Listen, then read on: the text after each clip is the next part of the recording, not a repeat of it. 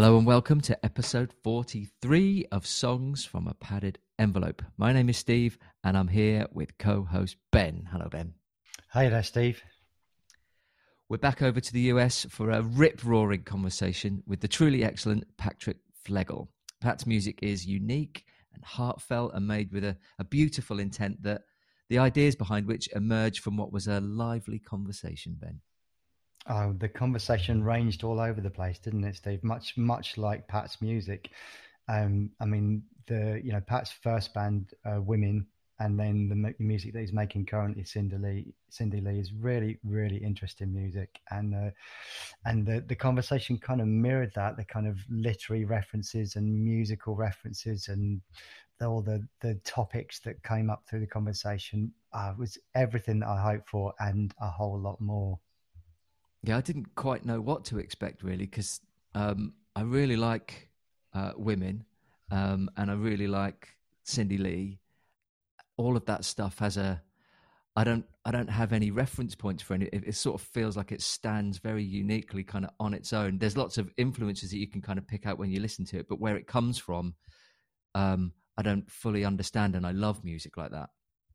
When you listen to all the different references, I was reviewing the conversation that we had with Pat, and he mentions the Delphonics or Little Eva or Orange Juice or Tina Turner or Dead Moon. It's everything. It's sprawling. So no wonder you didn't expect how to kind of pin down where the music comes from, because there is something otherworldly about it. And even when Pat was kind of reviewing Cindy Lee and the kind of, I don't know, reflecting on some of the absurdity of it and his description of it's a janitor's fantasy gone wild. I mean, there was so many lovely comments and moments that we were, all three of us were laughing and enjoying the fun of the conversation. Hey. Yeah, we were. Well, and similar to our episode with Will Carruthers, we've left the intro in at the start because it does set the scene nicely, doesn't it? It does. It's kind of the relaxed nature of it, and I think it's a lovely kind of preamble to when the main conversation gets started, and to ease, much the same as we all did, ease ourselves into the conversation. Yeah, fantastic.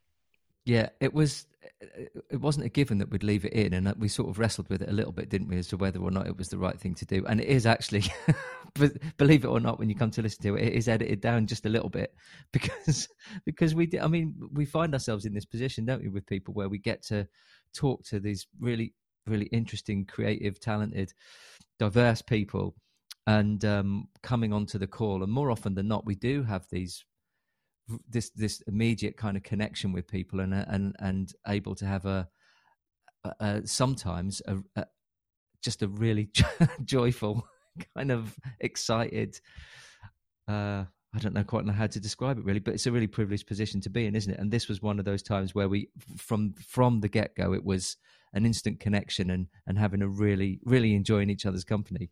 Oh, like you say, mate. Yeah, it has been, often been, these conversations have been about making connections with people, and much the same as we often kind of touch on these references about the importance of music and how it is key to making connections, whether that's with your nearest and dearest mates, or locally, or with audiences across the world. It is about connectivity, and we keep getting stark reminders of that.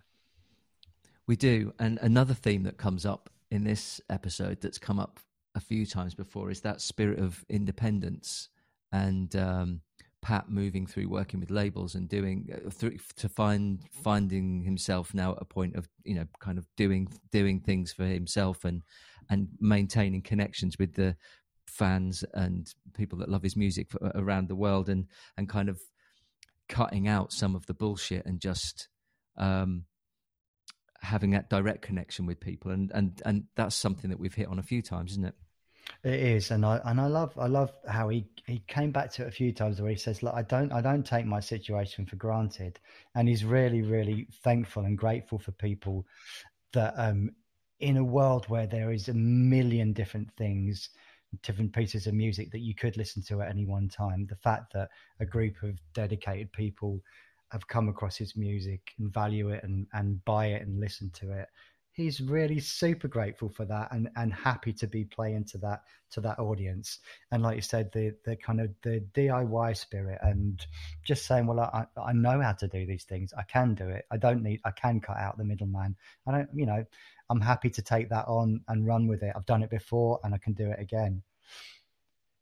Yeah. And then I think another thing for me was the kind of, the reflections on the kind of evolution as a musician and as a creative person, and the kind of the sort of story about the bedrock about which that was kind of built upon from Pat, starting with his dad and his uncle Irv and having music in the family home, and then going on to play with his two brothers, and then the kind of the breadth of listening so widely to music. There's a real clear line that you can draw from the point where he finds himself right back to those beginnings, isn't there? Yeah, absolutely. And he articulates it really well. And actually, there are moments where that really lands for him in what he's describing. It's impacting on him as much as it was for us as listeners. And it's a good listen. So a highly recommended episode of Songs from a Padded Envelope, and we're super grateful to Pat for coming on and being such brilliant company and very, very giving of his time and ideas. So thank you to Pat. If you're enjoying listening to the show, you know what to do. Send 5 stars over to Apple HQ and leave us a nice review. No one's done that for a while, so come on, people, sort it out. Yeah, come on, it's about time. Yes, we want to chart in Azerbaijan, so come on. We only need a few more listeners, and we might break the top 200 in Peru. Well, let's go over to our conversation with Patrick Flegel on episode 43 of Songs from a Padded Envelope. Okay, how's it going? Good, how are you? Yeah, oh, Jesus Christ, man. What did what did they say? I feel like a pig shat in my head. What? For some reason, I don't drink very often, but I made this classic rock. You know what NTS is? No. NTS is like a radio thing. It's like a hip radio thing where all kinds of people do shows. People, you could stream it. The point is, I made this classic rock mix yesterday, and I listened back to it after I sent it to them, and just got shit-faced. I don't know. I was alone. I was completely alone on the porch, and I drank like half a bottle of rum. I don't even like rum. It's like in my skin. But anyways, yeah, it was just like Fog Hat and CCR and stuff, and I don't know what happened. But anyways, how are you guys doing? Where are you guys, in London? I'm in London, and Steve is in North Wales. Yes, I'm in sunny, well, not sunny, pitch black North Wales, but it has been sunny today for a change. Yeah. Okay, good. That's a good break there. It is, yeah. And whereabouts are you, fella? I'm in Durham, North Carolina. Are you in your studio? Is that realistic there, where you are at the moment? Yeah. I don't know if you can, I can't move my computer, but that stack of shit is most of the studio. There's a drum kit over here. I guess I can unplug this hard drive. Anyways, there's a child's drum set there. You got a PV. But yeah, this is where I record. And well, that does kind of preempt one of the questions, but maybe we won't put it in the podcast. But Ben and I were talking before you came on about, Ben was saying that you're a guitar player with like one amp and maybe 2 pedals, and I was saying no. Listen to those sounds on those records. There's an arsenal of guitars and pedals and kit. So I was advocating for that, and Ben was saying no, strip down, 1 guitar, 1 amp, 2 pedals. Yeah, in the women band, the other guy, my friend Chris, he would have, I don't even know, and there'd be like people talking to him after the concert, you know what I mean? There'd be some guy at the front that was just like, what is this? And anyways, it'd be like a 45-minute conversation also. But he had a ton of stuff. But I'm really grumpy and I hate troubleshooting. And I just, like I do use a wah-wah pedal a lot, but it's seriously just to cock it all the way forward. Yeah. And it gives the guitar like this crazy bite sound. It's pretty rough on the ears, but I do use a wah-wah pedal sometimes. But I think you just got a Peavey. Wow, you use a lot of pedals, man. Ben's pedal setup is ridiculous. I mean, honestly, he's hours setting it up. Like a Mogwai. Yeah. Yeah, not quite Mogwai. Like a guitar store. Pedal Expo every time we play a show. Right. But I'd like to have a band with just the one pedal, one amp scenario as well. Maybe we should start one, Steve. I was watching a clip of The Who playing at, I'm not a big Who person, but I don't know, it came up on wherever. And of them playing at Shepperton Studios, playing Won't Get Fooled Again. And Townsend, just all he does is just go over and messes with the head on his amp, and then he'll do the solo and he'll go back and just turn it down. He'll go back to the amp to toy with the sound. And but it looked cool as fuck as well, because he's just going... He's Townsend, right? So what are you going to do? But then he's doing it, and he's full tilt, and it's really loud. And Moon is going nuts next to him. Daltrey's swinging his mic, and there's people leaning over the monitors. It's like, don't fucking do that. You're going to lose teeth. And so everyone's looking super cool. Entwistle as well. And then just to tip it over the scales of coolness, Daltrey's controlling his sound just by going over to his amp and not even really carefully doing it. It's just like, I'll just do that. Yeah, and here I go. That's why, I mean, people are always... I actually tried to do that, and it hurt everyone. I got a 100-watt amp head. It's actually a British amp called Carlsbro. Yeah. Ungodly, like the volume, like horrible. Like even for me, I'm deaf. I've been playing music forever, and the point is, it's like basically equipped for a stadium. I played some small communist. I love those old concerts. The footage is excellent. Yeah, I love all that stuff, man. Classic rock. The other weird thing I was thinking about recently, it's just funny how British, or just how, since I moved down here, it's the start of all this black church music.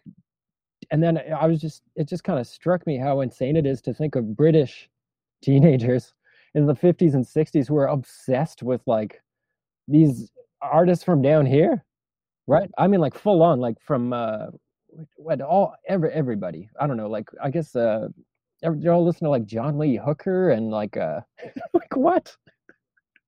It's bizarre. And then get spit back over here. Like I just listened to actually it was a John Lee Hooker record where he's playing with a British backing band. We're probably like just some teenagers.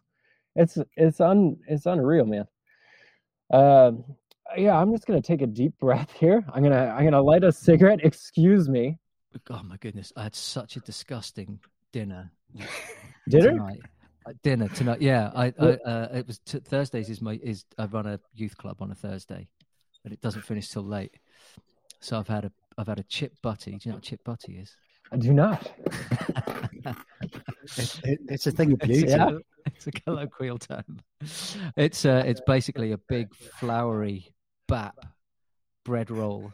Yeah. Stuffed full of chips, French fries. Oh wow! Yeah. So I just grabbed it walking home, eating that with my tea, and a crunchy candy bar. Is there any sauce? Good. Brown sauce, which do you not? No, you need gravy. Chip buddy with brown sauce. No, brown sauce is it's like ketchup, but it's brown. Okay. And like really. It's a bit fruity. It's fruity and spicy. Yeah. And I had put too much of it on. You don't want it in a chip butty. I had too much. I've kind of burnt my tongue on it. It's not even... Do you get it from a stand? There's the chippy, the chip shop on the way home. Yeah. Okay.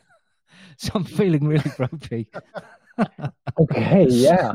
That's Most- heavy, man. That's It heavy. was, yeah. It needs must. It was late. I was hungry. Right, because it's 10 there. What?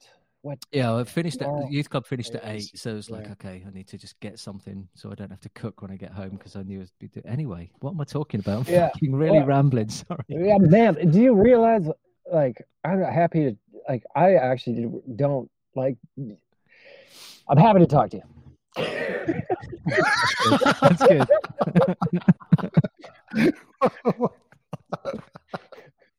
And I wish you couldn't see me right now because I realize the body language. Yeah, I'm trying to. I feel like everything's going to be fine. Is what I'm. You need a chip butty and a candy bar, mate. I know. I'm a chip buddy short of a good time. I need fucking. Is it like steak sauce? Yeah, I guess a little bit. Yeah, Okay. a little bit, but it's kind of yeah. It's it's really vinegary as well. Okay. Ooh, I'm it. Yeah, that sounds good. Yeah, Tang. Yep. Yeah, very tangy. Yeah, it's got a little It's tang. umami vibe to it as well. Wait. I just pretended I knew what that was, and then I It forgot. fucking predates umami, mate. Umami. Oh yeah, That's, umami is the balance, right? It's like No. sweet, salty, yeah. savory, Yeah. right? Yes, Is that right? all of those things Okay. together. Okay. Yeah. Yeah. I don't think anyone's ever described brown sauce as having. Not without being It's punched. complex. Yeah. You pretentious bastard. It's a Go away. sophisticated sauce. So yeah, we are now rolling. Here we go. Sorry, I'm so sorry. We've got more Yeah. questions about condiments. Yeah. Hey, I'm ready. I'm ready for it. Yeah. Salad cream any minute now. Coming in hot. The questions are going to be dull afterwards, I aren't know. It's a big piss poor. they? Okay, we're rolling. So, Pat, if you dare, Yeah. could you please introduce yourself and the demo that we're going to hear at the end of the show, please? Okay, yes, my name is Patrick Flegel. The song you're about to hear is a Realistic Studios Cindy Lee track called 24/7. Well, thank you so much for coming onto the podcast and for sharing the demo. Could you start by telling us about the origin of this song and where it fits in with your body of work? I recorded the track when I was in Montreal, and I want to say it was around when I was working on Cat o' Nine Tails. So that would be January or something of 2020, I think. Yeah, so I had this great rehearsal space. It's a shed basically, and I shared it with a bunch of other musicians. They had a drum kit there, and that's it. Yeah, I was trying to make a simple song, which is harder than it seems actually. Yeah, and definitely inspired by Little Ava, who I like a lot. That was gosh, she's just a star from the 60s, probably most famous for The Locomotion, but there's a lot of other tracks. But their recordings are incredible, really great recordings and amazing voice. But yeah, just bubblegum pop music, you know. And is that the influence for Cindy Lee in general, or for that song specifically? Just for that track, you know what I mean? But I don't, it's fun. You like talk about this shit after, and it's like, oh, I was doing this. Like you just make it up after. But I'm at the point now where it's pretty intuitive. I'm trying to say, I just record shit, write shit, and it just happens. Like for example, there's this weird thing that happened recently where I was working on a new track, and The Idiot by Iggy Pop. That's one of my favorite records ever. Like I love that record. It's so melted and like deep and down and like greasy as fuck, you know? And so I love that record. But the weird thing that happened was I haven't listened to it in ages. And then I'm tracking in here and I finish this song. I'm going like an 8-hour recording binge. And then I pull it out and I'm just like, what the fuck? Because it's full on like the hardcore phasing on stuff like Mass Production and just the whole, all I'm saying is like, I like pulled in these vibes from this record I haven't listened to in a very long time. You know what I'm saying? So I feel like things are getting to this weird point where stuff is just happening, and then after you tell someone about it, you're like, oh, it was inspired by, but it's just kind of, it happens. That sounds whatever. But with the music you've made, you know, as Cindy Lee and with women, you know, there seems to be very much the kind of an emphasis on recordings and sounds that are kind of evocative and emotive. Like it's all about feel. So there's not we're not talking about a straight recording. There's something that it captures that feels located to a time and place. I hear you. That like hopefully like lightning in a bottle or whatever they say. Is that what you mean? Or it's just like something? I think that might come from.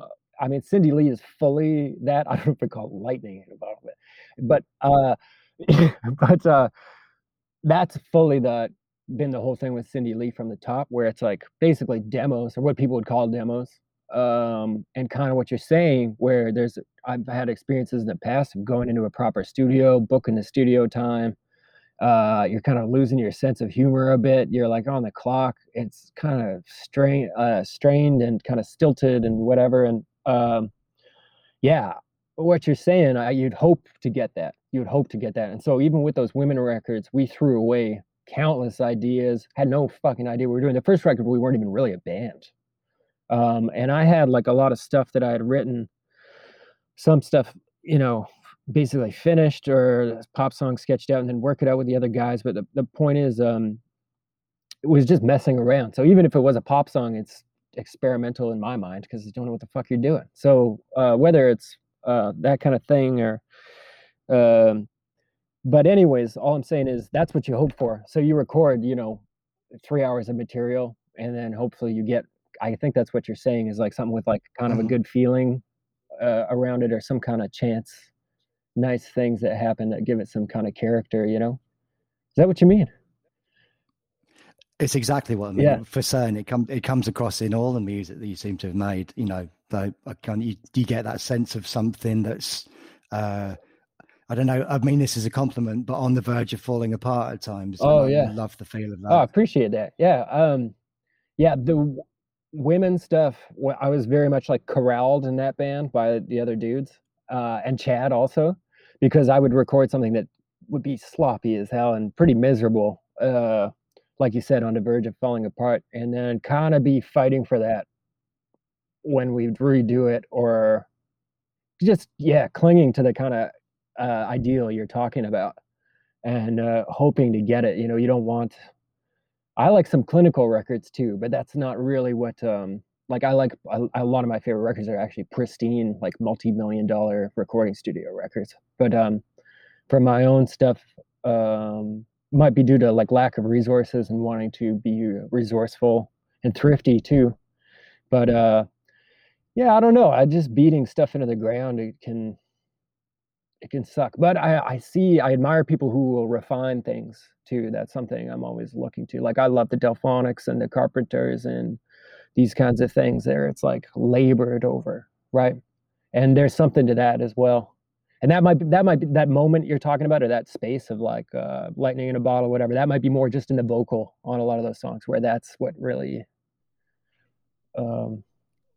takes you somewhere. Bringing up the Carpenters is really. I'm quite excited about that because I really love the Carpenters music. It's some of the first music I can ever remember hearing.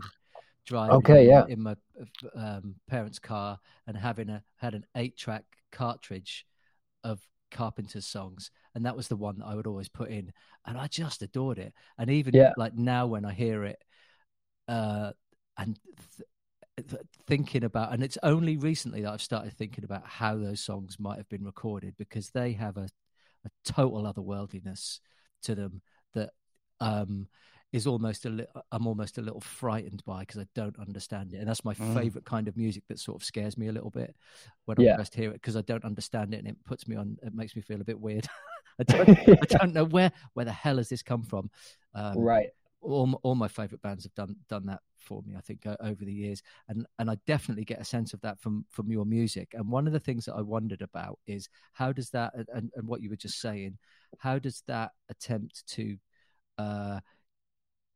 get down onto tape the stuff that you're trying to get down in that with that feel you were talking about, how does that marry up with some of the more laborious side of things, like where to put a microphone on a guitar amp, or the actual setting up of the equipment and the instruments and where you're routing things and that kind of stuff.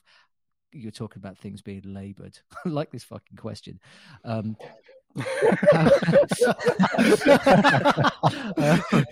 get there in the end, listener. Yeah, what do you think about that? Well, that's a thing, is I just want the least resistance. I mean, you think about there's this James Baldwin thing. He's talking about like being a writer. I like listening to writers talk about writing because it's a solitary act, and so it's kind of more relatable than a band almost, and it's just removed enough where it seems to give me more perspective or something. But he's talking about, I forget what he's saying, but he's like, if I'm a writer and I call myself a writer and I'm dawdling and going out and sharpening my pencils and I'm avoiding like what I know I need to do and what I have to do, if I can't do that and I'm a writer, it's a miracle that anybody does it at all. You know what I'm saying? So like talking about an amateur, someone who loves music or recording or whatever, the fact, or even just justifying playing guitar for an hour, right? Especially if you're working full time, you're grinding it out and you got all this shit going on. You got to toe the line with all this other stuff. So my point is there's just so much resistance in the first place, even justifying doing it, especially the older you get, I think, when you start giving a fuck about anything at all. And so the way things are arranged is to as little resistance as possible. The studio is in the basement of our house. I have a few pieces of gear that are reliable and simple, and that's about it. And as far as like, I take a lot of inspiration from Dead Moon, that band. And I once saw someone ask Fred Cole a question about like what microphone he used to get that guitar sound or something. And Fred Cole, like, he's like, I put the microphone in front of the guitar amp. Like, do you know what I mean? And for sure there's artistry, like there's studio artistry and like techniques, and I'm not like against that or something, but it's just a matter of fact, I'm not gonna figure out how to fucking do phase or whatever on like 2 mics on the drums. Like, I just can't be bothered. I'm doing everything else. I'm already trying to learn, like, I don't know how to play fucking violin. I'm trying to play, 16 tracks of violin that's maybe in tune, that's going to last like 60 seconds in a song, and I'm going to end up throwing it away. I don't even, I can't be bothered with that stuff. So I just got some simple, reliable stuff. I did talk to Chad Van Galen, who's a dear friend of mine and one of my heroes from when I was a kid. Just awesome, a true artist, and very just doesn't give a shit. You know what I mean? Like, he's super honest in what he does, whether he's making some heartbreaking track or like a children's song. It's just like, fuck you, you know what I mean?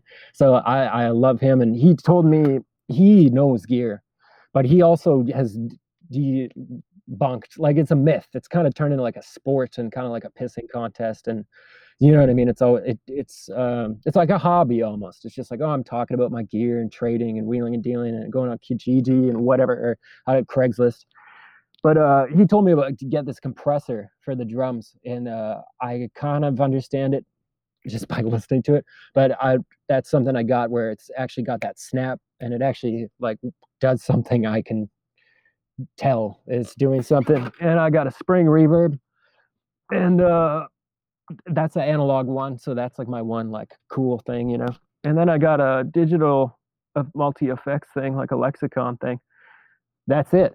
And then I got 3 microphones. You got a condenser mic, you got a SM57, and then I got this Electro Voice 667 or something. I forget what the fuck it's called, but a musician friend told me to get it. But it's one of these old school, I don't know if you can see this. Fuck, sucker. The fucking Telecaster just took a serious spill. This thing, they made these in Buchanan, Michigan. I think this is from the 50s, and they called it the Buchanan Hammer because it's so sturdy and resistant to humidity, and just like they don't build them like they used to, kind of thing. But they called it the Buchanan Hammer because apparently at any hall or any kind of speaking event or whatever, this would be a standard mic. I even watched a Tina Turner movie the other day, and she was singing into one of these. That humbled me watching that. But anyways, that's a whole other thing. But the point is, I guess, to nail they would use the microphone and hammer a nail in front of the kick drum with this fucking thing. Yeah, it's a very That, cool that, mic. that was long-winded, but it sounds cool. You're like, oh yeah, it's a fucking Buchanan hammer from Buchanan, Michigan, or whatever. So I got that microphone, and I think it's a bit of a Coca-Cola effect where it looks cool, so you think it sounds good or whatever. But that's a new term I just learned. Just wanted to. I like it. Yeah, Yeah. I heard that Oh yeah, before. it's a bit of a Coca-Cola effect, you guys. I was just nodding. Going, oh yeah, I know that. Yeah. Apparently, because the package is attractive, people think it tastes better than Pepsi or something. But yeah, I just have those 3 microphones. I got a fucking PV Backstage Plus here, piece of shit amp, but kind of like a sleeper, like actually a great amp. It's an old solid state amp, and then a little Vox one where you could change the voltage. But there's not much going on here. And how did that guitar sound come together, Pat? Well, I always played a Telecaster. It's just an easy guitar to play, super simple, not very good looking, but who gives a shit? But there's only 3 knobs, and basically you could get any sound you want, like really hot trebly sound, or you could get a nice smooth sound and put it on the neck pickup, turn the tone knob all the way down, and then get that real smooth, like a VU self-titled kind of vibe, where it's just like a bassy guitar, no high end. So that's kind of what I've been doing there. Yeah. Have you still got the first guitar you ever owned? Actually, it's kind of a thing, but basically what happened was my dad was a musician. He played in Lethbridge, Alberta. He played in actually a Hungarian polka band playing bass. And apparently he cleaned up, and he was a flooring guy. So then he was installing floors. And then we moved to Calgary when I was 2, and then he continued to play music. And he would play with my uncle Irv, and those guys would play. I think they play. I don't even think I think it's 40 years, maybe 50 years pretty much every Sunday they'd play guitar together, and just an excuse to get drunk really and hang out. But they would play music. My uncle Irv would play mandolin, my dad would play guitar, and they'd play old standards, and just kind of pissing around, just like messing around, but super fun. So I'd play with them. And the point is, my dad played in a cover band in Calgary, and they'd play like country covers like Shania Twain and whatever. And it was like, I think he played with those guys for 30 years. But the point is, he loved music and was really supportive of me and my brothers.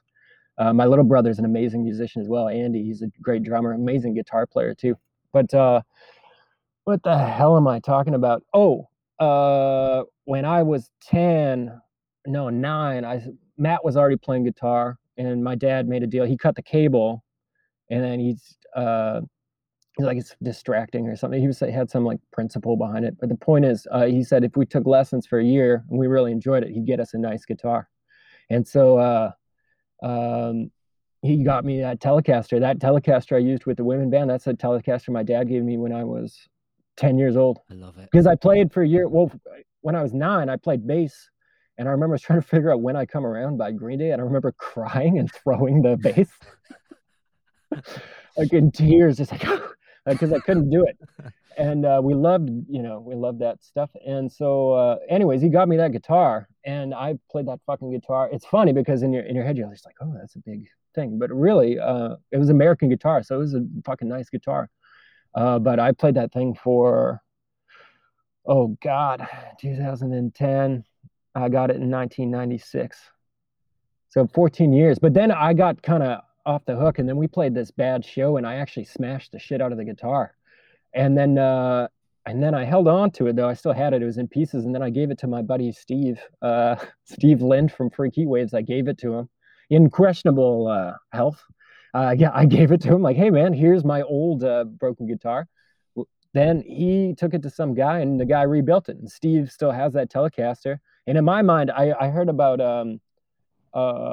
country guys like giving each other a guitar, like as some like old school, cool, like, you know what I'm saying? Like, here you go, kid, or whatever. But it was my ridiculous version of that because it was completely destroyed and probably cost him a lot of money to put it together. But I got my dad knows about all this stuff too. He's like, oh yeah, we have our bad nights, don't worry about it. But anyways, Steve still got that guitar, man. And then I just got another I got another black Telecaster. So were you going out and seeing your dad play when he was going out with the band? Yes, and they would play like Stampede breakfasts in Calgary and stuff, and they'd play like weddings and shit like that. And it was they cleaned up, like they brought their own like one guy in the band had sound stuff, and then my dad would, and like he'd be like, yeah, we suck, but he was always laughing about it. But it was just fun, and actually they made decent money. Like I remember the first time I played, one of the first times I got paid for a concert, because before that I played with older guys and I didn't even know there was money. But the point is, I was like, Dad, we made $200. I'm like, holy shit, Dad, we played the other day, we made $200. He's like, each? I was like, no, well, no. And he's like, oh, what the fuck, fucking idiot. Yeah. But I would imagine that your dad was probably a really good bass player, because that polka, it kind of makes me feel a little bit anxious, because you have to play so fast. You got to be on it, and to do those sorts of gigs where you're playing weddings and functions and things, you've got to be good. So I imagine he's a pretty good bass player, your dad. He is, and he's a good rhythm guitar player as well, like really strong. It's funny because I actually have, and everyone says this, but I really don't have rhythm. I'm learning with the drums, but goddamn, it's not easy. But yeah, he's a really good player, and he'll play still with his brother. And unfortunately, my Uncle Irv passed away last year. God bless him. But yeah, he still will play with his brother when.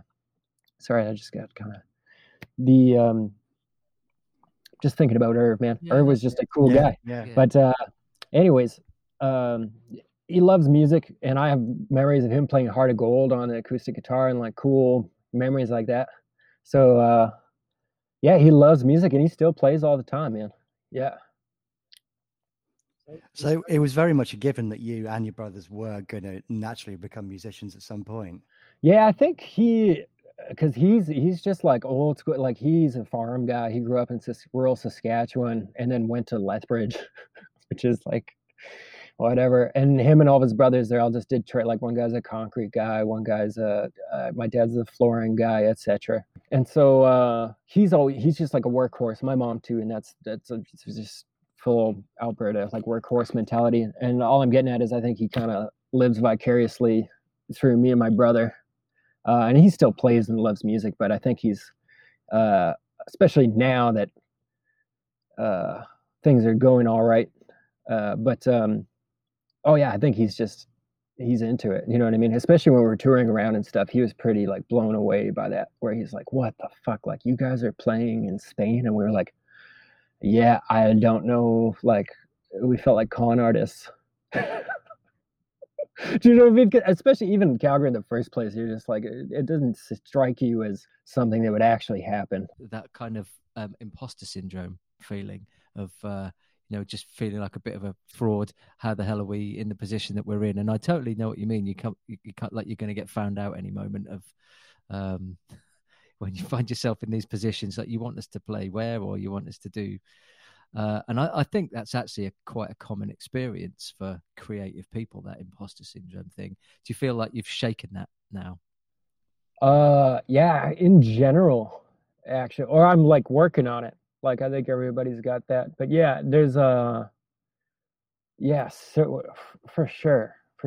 I feel like at this point things are more clear and more, just that it's a joke, or like it's a crapshoot in terms of like who ends up where doing what, and you realize that there's no standards either. So is it easier to have more self-belief because when you're the person that's solely in control of everything that's happened, being in control of your destiny musically?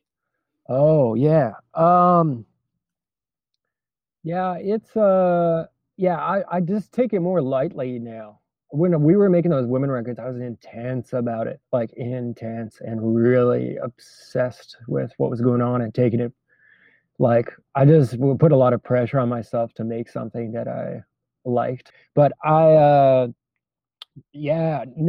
I take the work seriously and the discipline of it seriously and stuff. But it's I could see it as a joke or not important, like at the flick of a switch too. You know what I mean? Or I just don't take it so seriously. So then a lot of stuff just gets eliminated, a lot of stress and a lot of just negativity gets eliminated when you kind of don't care. And I've also realized when you stop caring is where it gets really good, or like when it gets interesting. I think there's something about like resigning that just helps.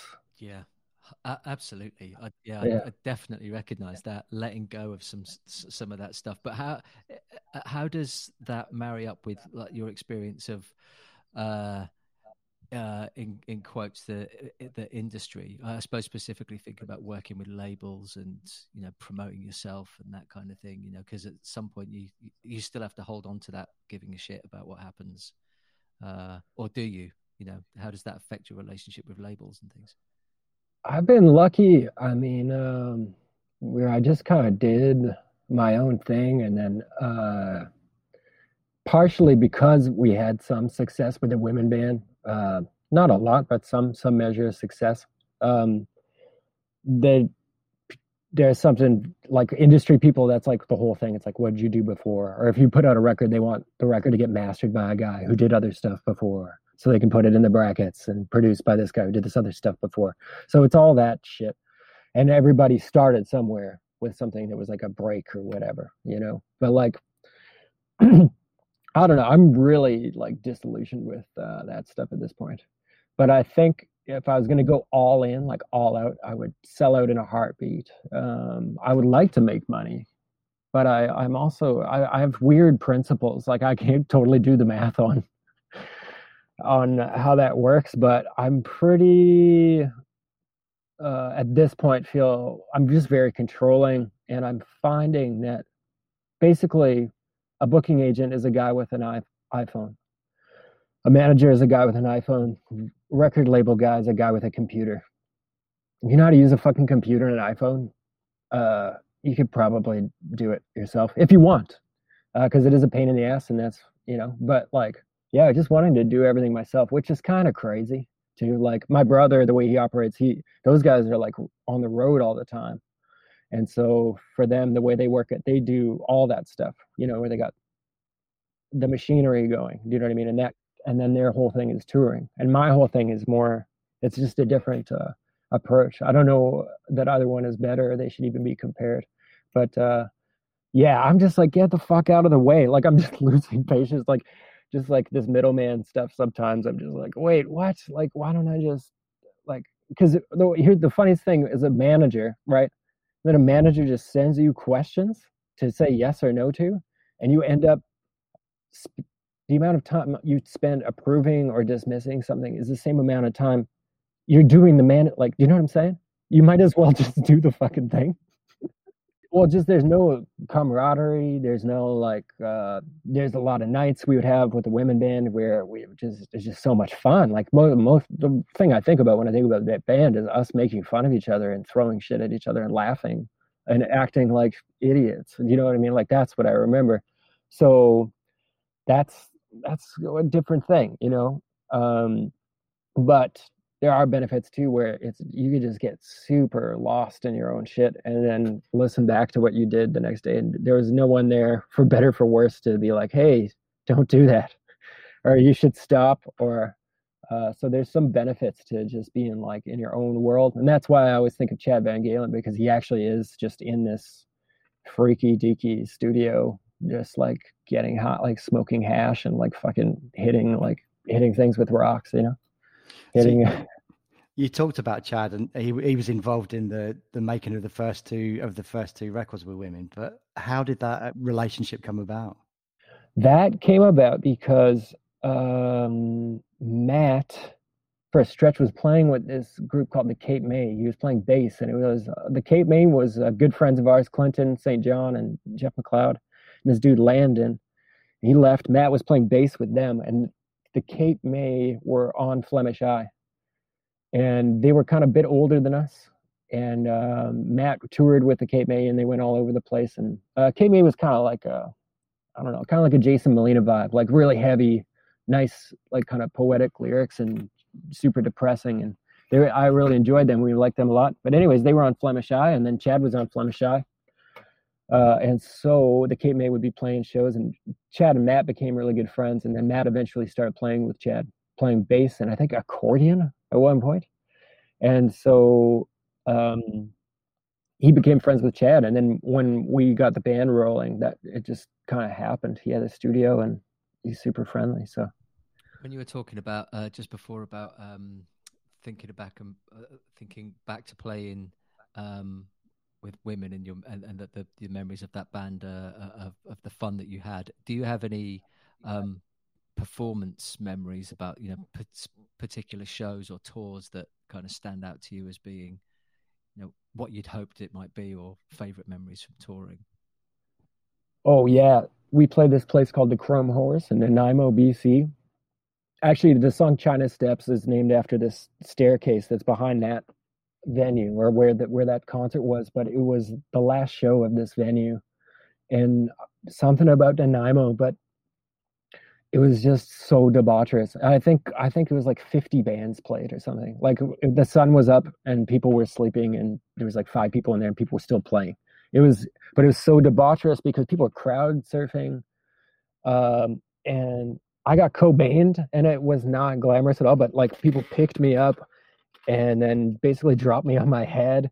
And it was really manic energy in the place, and people were really partying. And at one point someone was crowd surfing. They actually ripped a live wire out of the ceiling, so sparks were flying, and we had to stop playing, and then they had to go flip a breaker on the thing, and like it was just wild. And it was really fun. And actually right before that, our friend had given us this Réalisé de Nude album, Heavier Than a Death in a Family, and our buddy Danny, who worked at Melodia Records in Calgary, he gave us this CD, and it's a very, I don't know if you've heard that band, but it's a lot. It's a really loud band. And the point is, that concert, after we played, we all just passed out in the van, and I stayed up and came back to the van, I think it's 7:30 in the morning, and that album had been playing the whole time those guys were sleeping.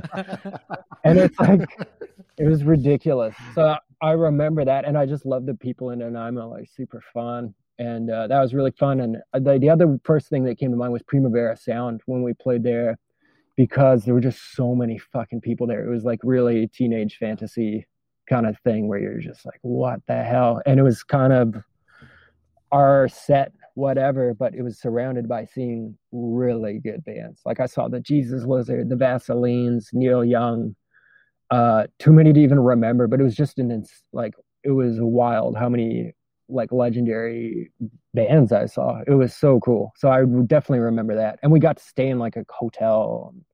It was pretty glamorous, actually. It was cool. Yeah. Fantastic.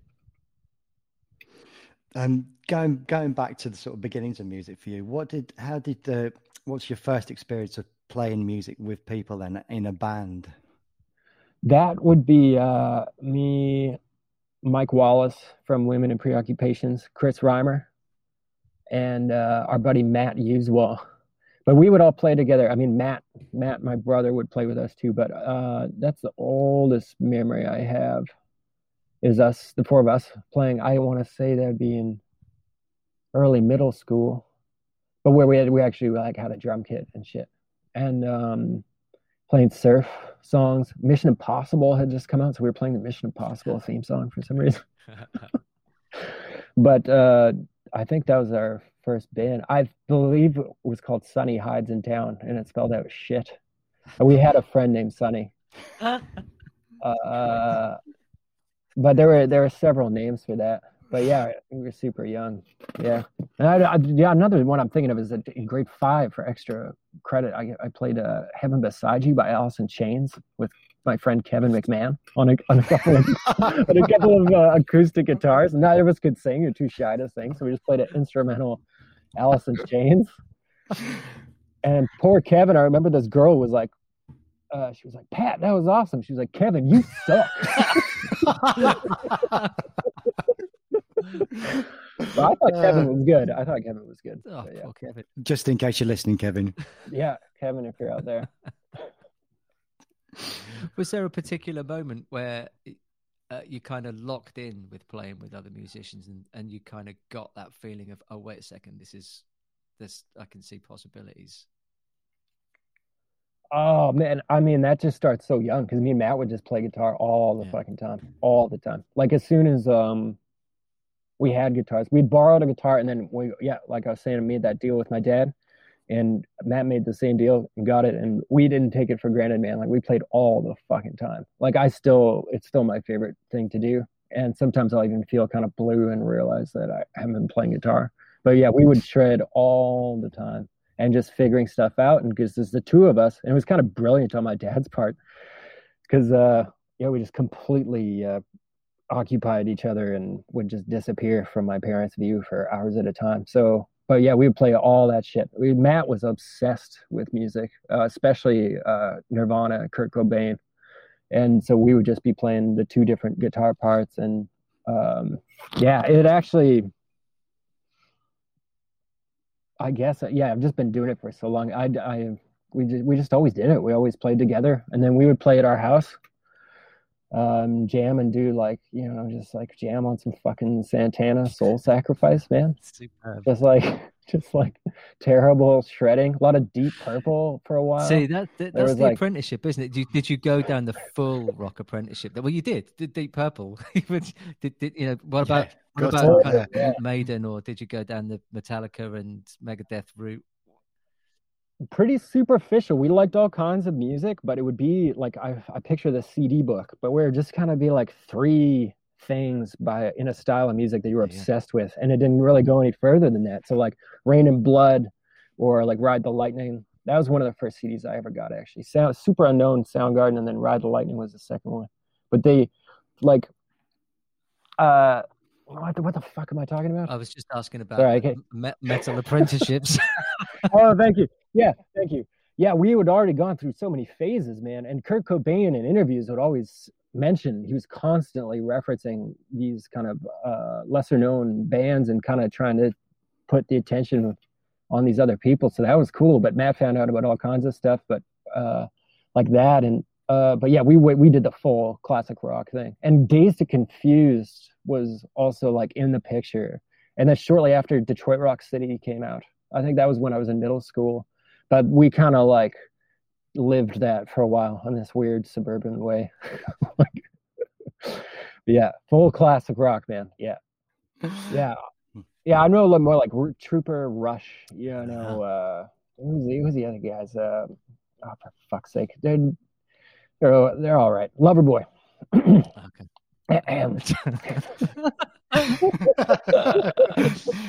Pat, how do you get from the metal influences to the influences that sort of underscored women, the sound that women brought together? I think just finding different kind of guitar music. We'd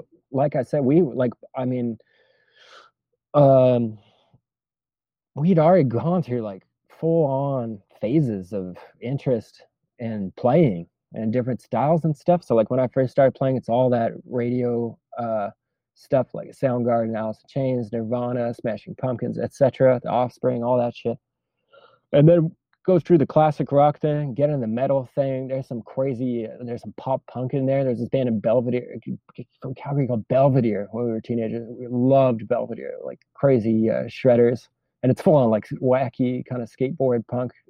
Pretty fun. I actually listened to it recently. I was like, this is actually like pretty fucking good. But that stuff and like hardcore crazy like kink metal, where it's just like it's all complicated. But the point is, it got into that zone. Yeah, like a lot of prog rock, like Yes and King Crimson, Mahavishnu Orchestra. This is before we're even fucking 18. Fantastic. So a lot of stuff coming and going. And then by the time I was, I want to say 20 or 21, this guy recruited me to play in his band. It was like a pop band called Pressure Kill Common Style. The guy was actually a really good writer, but he knew all of this music like Television and Brian Eno and that whole thing. And there's also an 80s revivalist thing happening. This is like the tail end of the 2000s. Or sorry, early mid 2000s, but whatever. Like everyone's got a hard on for fucking Joy Division and all this stuff, and I was no exception. Like I was all obsessed with them and all that shit. And then finding that stuff like Orange Juice and Joseph K and Fire Engines and even weirder stuff. Metro Pack, or this strange Scottish band we listened to a lot. And anyways, just finding like where there was style, like because what I was getting at was a lot of that music is so complex and fast that it's just kind of like sports, and that's something you crave when maybe you're younger and you just want like something so maximal. But then I would get into this other stuff that was more stylized and like cool, like it was just more stylized and kind of dialed back. And there's just I liked those styles a lot more, related to it more. So it was really just uh, yeah, just discovering new things. You know, The Idiot was like such a big deal for me when I found it. And I actually found it because of Joy Division, because he killed himself with the record on the turntable or whatever. Um, but just the vibe of that record, yeah, it's not some talent show shit. It's just like, good God, like, is everybody okay? You know, like, what happened? What's happening? Like, Jesus. But that song, Mass Production, man, is just like, wow. But anyways, yeah, just discovering new stuff and kind of railing against that complicated stuff, I guess. Like naturally, you know, I'm realizing life is just a long series of like horrible overcorrections. just like just like compensating, you know. Cindy Lee is no exception, you know. But yeah, that's how it happened. And it's funny too, because it seems actually like the changes we went through happened quickly, but I feel like when you're younger, maybe you can relate to this, that like 3 years, 4 years seems like, I mean, it's like a quarter of your fucking life. So it actually seems more significant or something. But yeah, just new rock. I found new rock. But that, like, the Fire Engines was the crazy one, because I was like, what the fuck? Because like you're talking about falling apart, like that was some really vital music, you know? I don't know. Yeah, I was listening to somebody talking about that on a podcast recently as well, talking about how exploring that more and more complex and angular and shifting around metal and psychedelia, and then they saw the Mary Chain, you know, and just heard that guitar sound and those one or two notes in those melodies, and just, oh fuck, okay. Reset. That was a huge one for me. Yeah. And one few moments, a handful of moments where I heard it the first time, and you're just like, don't even fucking care about what anybody's saying. You're just like, what the fuck is this, man? This sounds really good. I just did actually for NTS, I did a whole I think it's 50, it's basically an hour just of Jesus Mary Chain interviews. I kind of rock in their do actually a bit. You could do a bit of a fucking bit a bit of a read thing going on here. But I know, and they just kind of like leveled it right where you're like, okay, like that'll do. Pure style, like all style.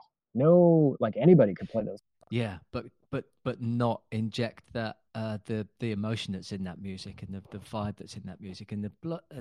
Some of it is utterly heartbreaking when you listen to it. I find it, and it just really pushes a particular button for me. The Mary Chain stuff, when I first heard it, the Darklands record, and Psycho Candy as well, just like nothing else, put me somewhere completely. Well, the first singles with that scree of feedback all over them was just phenomenal. I love playing that to people to see what their reaction was. Well, the thing I love about them, especially that early stuff, is because I've gone straight or sober for periods of my life, for at points years at a time, but there's something really spectacular about that, especially Psycho Candy and Twin Infinitives by Royal Trucks come to mind. But where that's a record you can listen to in a sober state, and if you're actually like, you can use it, if you know what I'm saying. Like Psycho Candy, you can like use that to like attack your brain and like cause a shift in your, you know what I mean? Like, it's powerful. It's pretty amazing. Yeah, respect to the Mary Chain. Absolutely. And like, those guys are so cool, man. Like, they're just like, those interviews are fantastic, man. Like, they're so arrogant and clearly just making fun of the whole thing, you know? Like, it's just like, I don't know, that strikes me. Do you think that's a tendency in British music and the press for people to like talk the big game? Like, I feel like that's a kind of a thing. Like we're the best. I mean, it can be, can't it? But it can be. I really wish that I'd done that.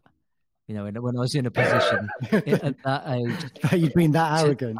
Yeah, because it's tough to pull off when you get older. But I would have loved to have had a really like arrogant phase. I would have not doing that. I know. I'm going to do it. Yeah, it's too late, mate. Don't try. I'm going to do it. I'm going to do a full-on David Niven cravat look, but like arrogant, like proper cut. Yeah, that's all right. You could rock that, mate. Yeah. I'm warming up to being that at the moment. Yeah, it takes nerve. Yeah. You know, it's but I guess what I'm thinking of is basically just Marky Smith and the Mary Chain, and then I guess Oasis were kind of like that, kind of arrogant. Yeah, they weren't quite as erudite as Marky Smith. I mean, he just had much more going on. But I know what you mean. Yeah, I don't. He was actually like sneaky. You know what I'm saying? Like the way he carries himself, the way he talks, he doesn't fucking. What am I trying to say? He's not a chin stroking fucking school guy, but actually the depths of what he's doing, like even in the sleeves, there's some like wild. It makes me think of this artist like Ray Johnson, but it's just collaging like bizarre, like from crazy sources. Like those lyrics are, whatever, Mark, you guys are British, for Christ's sake. I'm telling you about Marky Smith. Hold it up. It's like, and you know why? It's right here on my desk. So that is my current reading. Okay. Oh wow! Yeah, it was. In fact, it was my 50th birthday present from Ben. But it's kind of like an encyclopedia of the Fall, but written from like a kind of social commentary perspective. It's beautiful. Okay. Nice. Yeah, you could dig into that though, right? I mean, like even one of those songs. What am I trying to say? Oh, whatever. Like I've read, what the fuck's that called? Nova Express or Atrocity Exhibition or these kind of styles, but Marky Smith is like up there as far as that kind of writing goes. It's like makes you feel like a punk, man. We played on a festival bill with him once, and I met him, and he scared the shit out of me. Completely. Quite right. Yeah, he's pretty intimidating guy. Yeah. Yeah. And then you got Mark Riley. How did that work? Did you play on his show? Did. Yeah. Super sweet guy. Yeah. Yeah, that was big. Yeah, because at that point, when we were recording our second record, I was digging deep into Dragnet, especially. Like, because I had the actual record, but like hitting it pretty hard. Yeah. So I was. It must have been a really nice experience to go and play on his show and do that session. That was a big deal for us, man, for sure. Like it's legendary, and even like as an outsider, the BBC or that kind of John Peel history is really seen as like a institution or like kind of like holy ground or whatever. And being anywhere near it, we were pretty blown away for sure. How did John Peel feature for you? Did you know about him already then?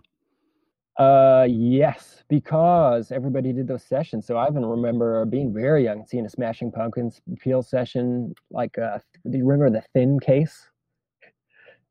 Like the CD case that was like extra thin.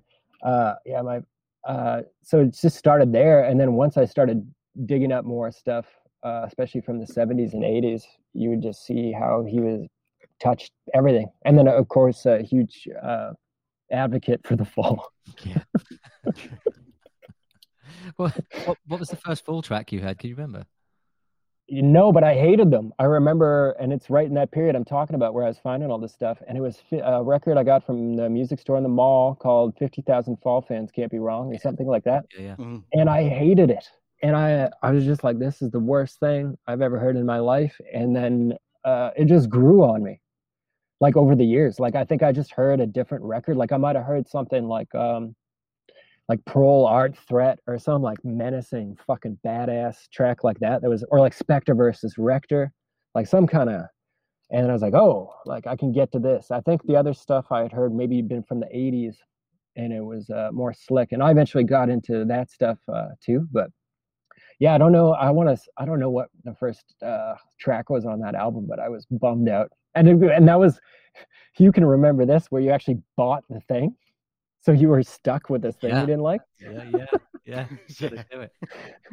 Yeah. The funny thing. The full kind of they go into that camp of music that terrified me when it first time I heard "Spoilt Victorian Child" at a friend's house at like top volume, and it was on like a Beggar's Banquet compilation, which is it had some just brilliant stuff on there, Bauhaus and the Cult and a whole bunch of stuff, but it had "Spoilt Victorian Child" on there, and it just scared the shit out of me. I didn't understand it. I can't listen to it. Don't put that song on because I can't listen to it. And that's kind of telling that it was actually going to be the one that meant the most on the album eventually, once I'd, kind of absorbed it properly, or that little bit of my brain had matured enough to be able to listen to it properly. And then it was, oh my God, that song just drives me crazy. It's amazing. Do you remember when we were talking to Joe Thompson? He was saying you should never give a record away, didn't he? He was sort of, even if you hate the record, you should always stick with it and come back to it. I don't know if I hold with that, but I liked what he was saying about it. It feels like you're very much in a very sort of prolific phase of your life musically, Pat. Yeah. It must be a great place to be. I mean, you're making record after record seemingly very easily, and yet there was a lovely quote in an interview saying, you said, I just make time to do it. It takes a lot of time to do it. It sounds haphazard to a lot of people, I think, but it actually takes hundreds, sometimes thousands of hours to make a record, from the conception to the actual finished product. Yeah. Can you speak to that a little bit? Yeah. I just don't know what else I'm going to do. You know what I mean? So I'm just kind of all in at this point. So that's part of it. But I don't really take it for granted. There's actually, and this is cool because it's like the radio, right? But I say, I'll take this chance to say thank you to all the people who buy my records and listen to me. And people send me nice messages, and people have been downloading that Cat O' Nine Tails record, and it looks super sketchy. Like I'm not going to give them the record and I'm going to steal their, like, it doesn't look good. But the point is it works. And anyways, what I'm getting at is, thankfully, there's people who actually listen to my music. You listen to anything. There's like, how many bands do you think are on Spotify? How many artists do you think are on that? And like, you can't even count. So all I'm getting at is, if someone singles out to listen to my music on purpose, I really appreciate that, and I don't take it for granted. And where I'm at now is kind of just like a cult band, where I've just got some regulars, and that's cool with me. Like, so I don't have huge ambitions beyond that at this point. But yeah, just like a small number of people who will buy the thing I make, or and kind of keep pay attention to what I'm doing. And so that's exciting to me. And so I'm kind of like more and more lately being like, oh, that's cool that it goes to somebody, or that anyone cares in the first place, man. Seriously. So like, I still see it that way. And so it's exciting to me, where I'm like, oh, I'm going to like make a new thing and then send it out to these people, And so that motivates me. And it's funny because the music is, a lot of the stuff I made, I would think was kind of alienating and kind of maybe tedious, or no, that's not the right word, where it's just kind of like clever shit. And it's, how it is with like kind of artistic music sometimes, where it's like, okay, could you just fuck off and play a fucking song? Like, could you just shut the fuck up, John Doran, or whatever? You fucking, I'm gonna throw your saxophone in the garbage. But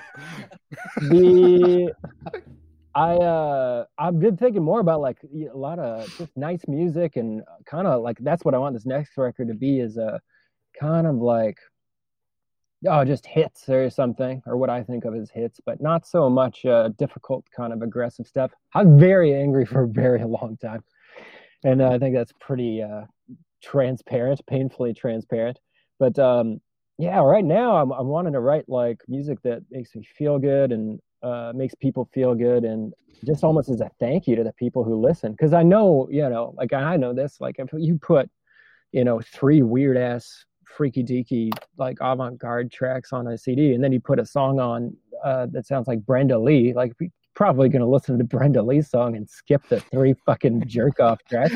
You know what I mean? So like, and that's cool too. Like if you're driving on the highway or something and listen to a whole record and get into a headspace or walking with headphones, like of course. But like I know skipping around. I remember that Deer Hunter record, Cryptograms, came out 2007 or something like that. But I just remember it was cool because I like half the time I just skipped to the pop songs. But then there'd be times where I just listened to the whole thing, and it was really nice to zipping around, floating around. But yeah, I'm just really committed to making music, and it is hard in its way, but I don't take it for granted that I could even do it, and that somehow can just almost I could survive off of it financially, just basically as a trickle. Or you guys are playing music too, right? So like, but there's this thing of just for some reason, just from having done it so long, there's just weirdly a little chunk here, a little chunk there, and surviving. So yeah, I'm into it, you know. I want to be working, and I think that's part of why I want to do things on my own too, because in a sense it creates a job. Mm-hmm. So I think that's kind of where my head's at with the labels, where it's like, well, I should just do that job. Like, I don't mind. I've done fucking shipping and receiving. I don't like, I can use a computer. I'm happy to do that. And a lot of people don't want to do that and just want to focus on the music. And I totally get that. But I feel like I'm going to try it a couple more times. I've done it before, self-releasing stuff. But it's just fun, man. And it's like a lucky thing to be able to do, you know, like I'm not being fucking drafted into some military conflict. Like I really count my blessings like that pretty often, where I'm just trying to keep my head on straight and be like, oh yeah, this is good. But yeah, as far as music goes, I just keep pushing, man. I've been playing guitar for 25 years and I still don't know what the fuck I'm doing. I found this guitar player, Johnny Smith, old dollar bin kind of record guy, but incredible guitar playing, especially on the ballads. There's this record called Moonlight in Vermont, and that was the track. I heard the song called, oh, for God's sake, I'll Be Around. It's an old standard. I think Frank Sinatra sings it. But this song came on, and I was like, that's my kind of guitar. Just, and very, I think people would think of it maybe as schlock. But I really enjoy it, and that really launched me into like totally digging into guitar like I never really like I have for certain stretches. But the point is, I'm just always thinking about it, and I'm always doing it, and I do love it. And I also work it though too. Like that's why I like listening to these writers. Like I listen to Harry Crews a lot. That writer, I listen to him talk a lot, and he really motivates me. He was a teacher, but he's not an academic. And so the way he talks about stuff is very relatable and simple, and he's a pretty charismatic guy. But he talks about it like in a way that I can relate to. The way he talks about writing and what it takes to do it. Because it's insane. Like the whole pursuit is insane. You know what I mean? There's this great, just to put the creative like exercise into perspective, but there's this thing he talks about where he's talking about the work it takes. And he's like, I wrote, 5 novels. I wrote a room full of short stories, rejected, didn't go anywhere. And they were terrible. Like they didn't get published for a reason. And he's talking about at one point, I think he's like in his 40s at this point. He sells his first book and he calls his mom, who lives like nowhere, like probably just got a telephone kind of thing. He calls his mom and he's like, Mom, I did it. Like I sold a book. And his mom's like, you didn't pass it off as a truth, did you? And he goes, no, ma'am. They know I made it up. And then she's like, there's one thing I don't understand in this world. It's people going and taking good money and giving to somebody for something they known to be a lie. And they're fucking and I remember that because like I just think that's great because the whole exercise, the whole process is so ridiculous, or like it's an insane thing to do in the first place for how much time it takes. It's crazy. And especially when you don't see, like you get the finished thing and it's a brick and it's just this consolidated thing and you don't see the like mirror smashing and the like, you know what I mean? Like it's I would say a novel would be more ambitious, but I think about that a lot, just that I'm lucky to be able to do it. And I think of that story a lot because it just reminds me of how absurd the whole process is of just like, wait, you're making up, you're pretending, like you're just making up these lies, you know?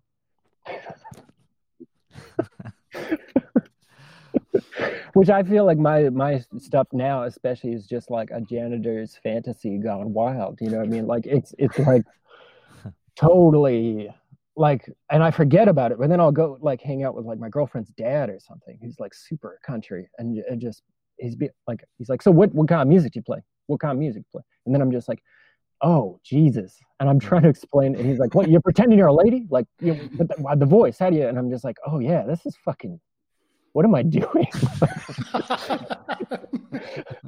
Yeah. Anyways, prolific thing, that was your question. I tend to decline interviews because first off, I always say something I don't like, and I just can't stop talking once I get started. So anyways, yeah, I love playing music. And we're glad that you do, because your music is wonderful, and we're grateful to you for sharing your time and your demo with us as well for the podcast. So we can close out now, if you don't mind, Pat, if you just introduce the song that people are going to hear now. Yeah. Okay. Yeah. The song is a demo track called 24/7. Thank you so much, Pat. Yeah. No problem. Yeah. Thanks, Pat. Thank you both.